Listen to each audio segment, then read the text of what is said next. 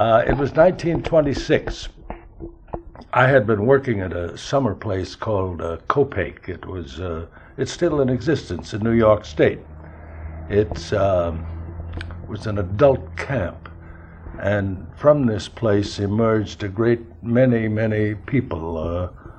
Moss Hart, for instance, Jacques Wolfe, who wrote Shortening Bread and Glory Days. They were both first sung at Copac.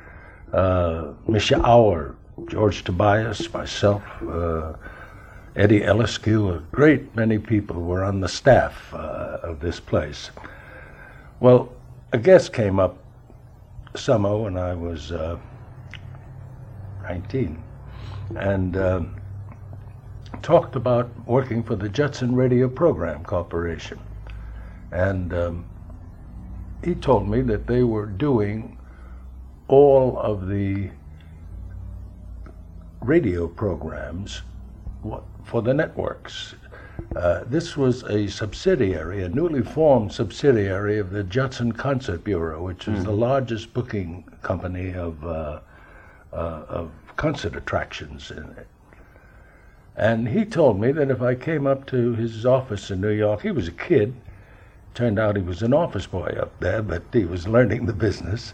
His name was Herb Palese, who later on had 20 Questions, and who later on we did a program together called Henry and George for Henry George Cigars.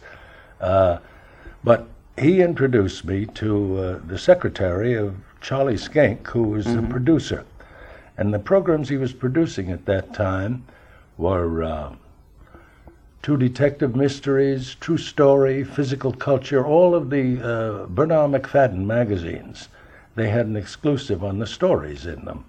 And he introduced me to his secretary, who took a look at my youthful face and said, there's only one part open this week, and that's of the head mobster, and I'm afraid you're too young for that. All the rest of the parts are cast. So it was around lunchtime, and I waited for her to go out to lunch, and I saw her go out to lunch, and I went into Herb's office and got the phone and asked for Charlie Schenck, who was in another office. And he got on the phone, and I said, "Hello, Schenck." He says, "Who's this?" I say, "Never mind who this is. I'm just going to tell you something.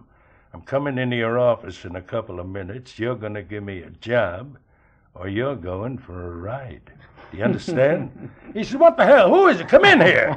So I went in and I got the job. And that was the beginning of radio.